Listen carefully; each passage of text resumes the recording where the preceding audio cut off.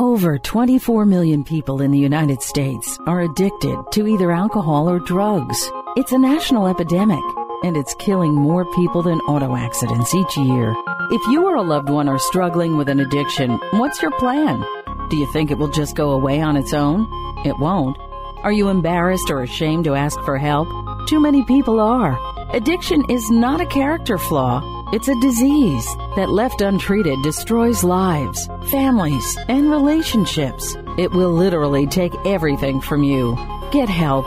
Get help now. Call the Addiction Advisor Helpline. Their advisors are there 24 hours a day to listen and provide guidance. The call is free and the service is free. Call the Addiction Advisor at 800-278-9402. That's 800-278-9402. Again, 800-278-9402. That's 800-278-9402.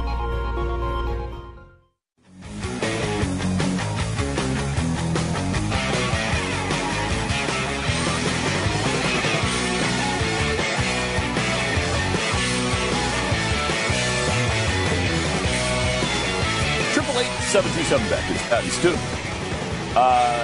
There's been an interesting test, the Coke versus Pepsi E. coli test.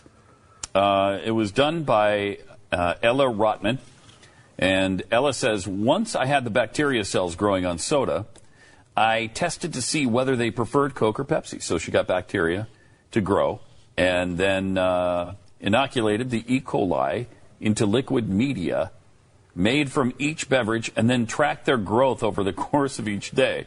Used a spectrophotometer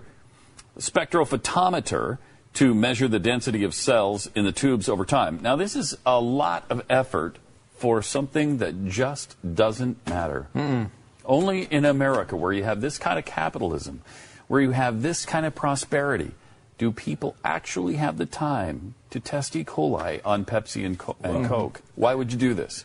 Because they have government money and they don't know what else to do. Yeah, that could be it, too. That could be You it, would too. know, Jeffy, because you've tried to scam the government hundreds of times. Scam is it turns out, wrong word. If you're really, really curious about what happened, the bacteria did grow faster on Pepsi than on Coke. I mean, they should have known that. Yeah. I mean, everything likes Coke better. I mean, Pepsi better than Coke.